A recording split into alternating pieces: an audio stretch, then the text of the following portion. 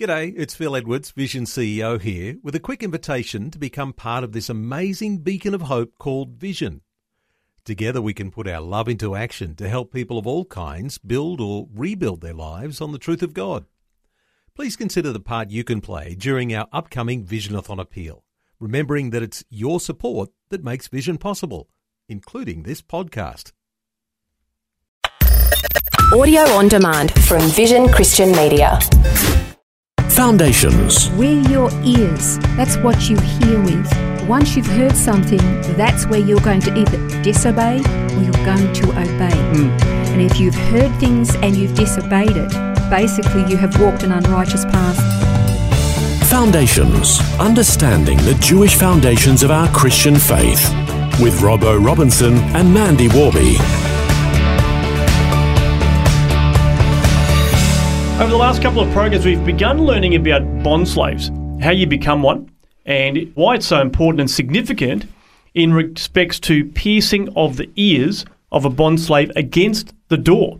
Now, we were talking about the door in our last program, but today we're going to continue the study and ask the question, why ears? Yeah, and it's actually very fascinating. I mean, you can understand completely the piercing aspect of it because Jesus was pierced for us.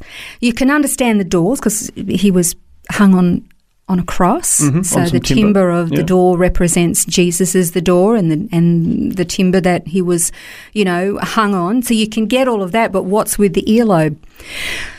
Well, there are a couple of places in the Old Covenant that has to do with earlobes, and it has to do with the priests in the temple, and it has to do with the lepers. And this is kind of interesting because you think, well, I never really thought that there was much of a connection between the priests and the lepers because the priests were holy, they were consecrated to God, they did service in the temple, they were really quite high up in Jewish society. They were revered, they were respected, they were the ones to present the oracles of God and teach the people and be the go-between, this intermediary between the people and God. And then you've got lepers. And, I mean, do you know what the symbolism is of leprosy? Well, I've always understood it as representing sin. Yeah.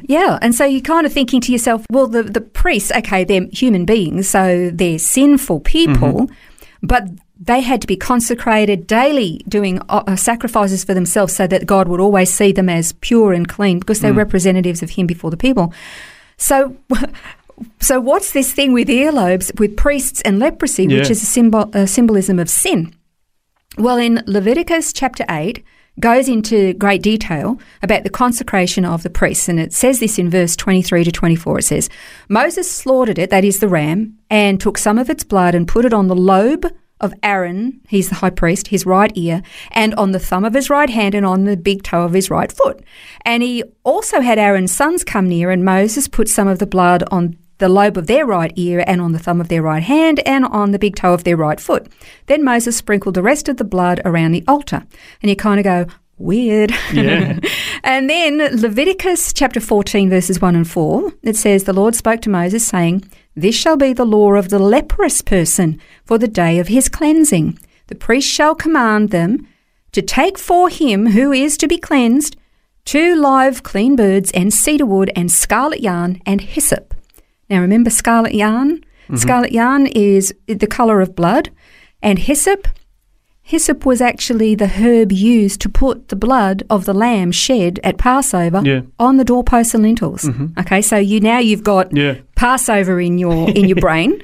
Well, with that in mind, let me read some of these verses in Leviticus 14. We'll read from verse 14. It says, the priest shall take some of the blood of the guilt offering, and the priest shall put it on the lobe of the right ear of him who is to be cleansed, and on the thumb of his right hand, and on the big toe of his right foot. Then the priest shall take some of the measure of oil and pour it into the palm of his own left hand, and dip his right finger in the oil that is in his left hand, and sprinkle some oil with his finger 7 times before the Lord. And some of the oil that remains in his hand the priest shall put on the lobe of the right ear of him who is to be cleansed, and on the thumb of his right hand, and on the big toe of his right foot, on top of the blood of the guilt offering. And the rest of the oil that is in the priest's hand he shall put on the head of him who is to be cleansed. Thus the priest shall make atonement for him, and he shall be clean. Now, we don't have time to go into what the oil represents, but if you have a look anywhere in Scripture, the oil represents the Holy Spirit, Yep. okay, who is just this all-invasive, amazing person who indwells us to give guidance and comfort and counsel and correction and conviction, all those wonderful things. Okay, you've got the priests who've now got blood on their right earlobes, their right thumbs, and on their right big toe. And then you've got the leprous person, this leprous person, this disease that is this insidious, horrible disease that literally just eats a person away, which represents sin. Mm-hmm. And now he's got blood on his right earlobe, his right thumb, and on his right big toe. This is a leper that's being cleansed. So this is as he's sort of, I guess, coming out of his leprous state in a sense, isn't it? Well, this is what he's coming before the priest for. He's coming before God. He's going to the priest because he wants to be cleansed from this disease because it's going to kill him. You know, leprosy, you remember, you don't remember, you weren't there. But in those days, if somebody got leprosy, that was it. They were in exile. I've seen Ben-Hur, so I was kind of there. Oh, you were kind of there. But they would have to, any time they travelled somewhere, if they came near anybody, they'd have to call out unclean, unclean. Yeah. They lived in leper colonies because they couldn't be with their family anymore because it was a contagious disease in that day and age. So it was a death sentence. You got leprosy, it was all over. So you come before God to the priest because you want to be cleansed of this thing that is literally eating your life away. Yeah. But here's the thing. Why earlobes, why right thumbs, and why big toes? And again, this is some research that was not done by me. I will not lay claim to this. I got this article, I read it on a website called One for Israel, and there's some sensational articles and great information on that website. Great ministry. Now, remember we talked about Judaism being very practical. It's very literal. Well, we tend to read everything and see that there's spiritual significance, and there is. However, if Scripture said that God instructed his people, put the blood on the right earlobe, the right thumb, and the right big toe, then it went on the earlobe, the thumb, and the toe. Yeah. That's exactly what they did. It was very practical. And here's the thing. If it's our thumb, it's with our hands that our deeds are done. It's with our hands that we commit sin, that we do the wrong thing. Or it's with our hands that we do the right thing, that we do good deeds. Yeah. Without your big toe, you don't have much balance. And when you walk, that's where your direction is. It's with your foot that you're going to go to do righteous things, or you're going to go and do unrighteous things. That determines your life's direction. With your ears, that's what you hear with. Once you've heard something, that's where you're going to either disobey or you're going to obey. So if you've lived a life that has led you into sin and your actions have been sinful and you've gone in a direction that is sinful, and if you've heard things and you've disobeyed it, then basically you have walked an unrighteous path. You are guilty of sin and you need cleansing. And so that is why the earlobe, the thumb, and the big toe had to be cleansed so that you would hear and obey, that you would use your hands for righteous deeds and you would go in the direction that God wants you to go. That was true for the priest. It was also true for the leper. The priest had a job to do, and his part, this ritual was about his consecration, being set apart for God and his service. For the leper, this was to be set free from this disease, this thing that had enslaved him and was taking his life. Okay, so now for the spiritual side of this, because this is the physical, practical outworking of the physical role of the priest and the physical life cleansing of the leper. But that's all very well for then. What about for you and I? There is a spiritual application, and we don't have to go and put a drop of blood on our earlobes, our fingers and our toes.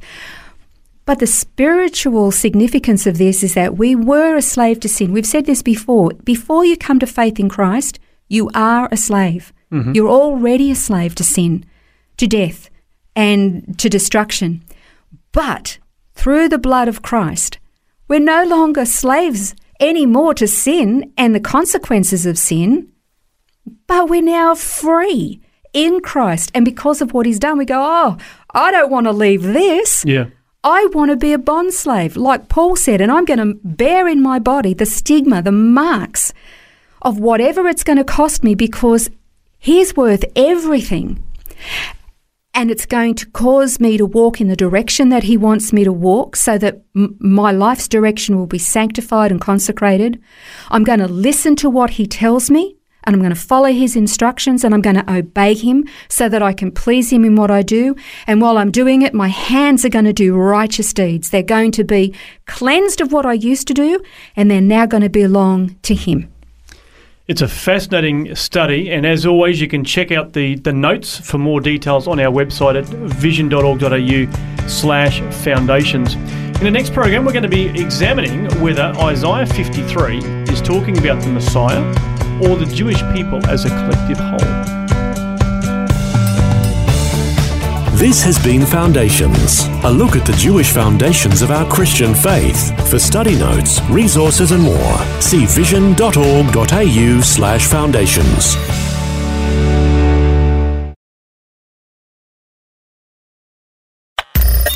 Thanks for taking time to listen to this audio on demand from Vision Christian Media.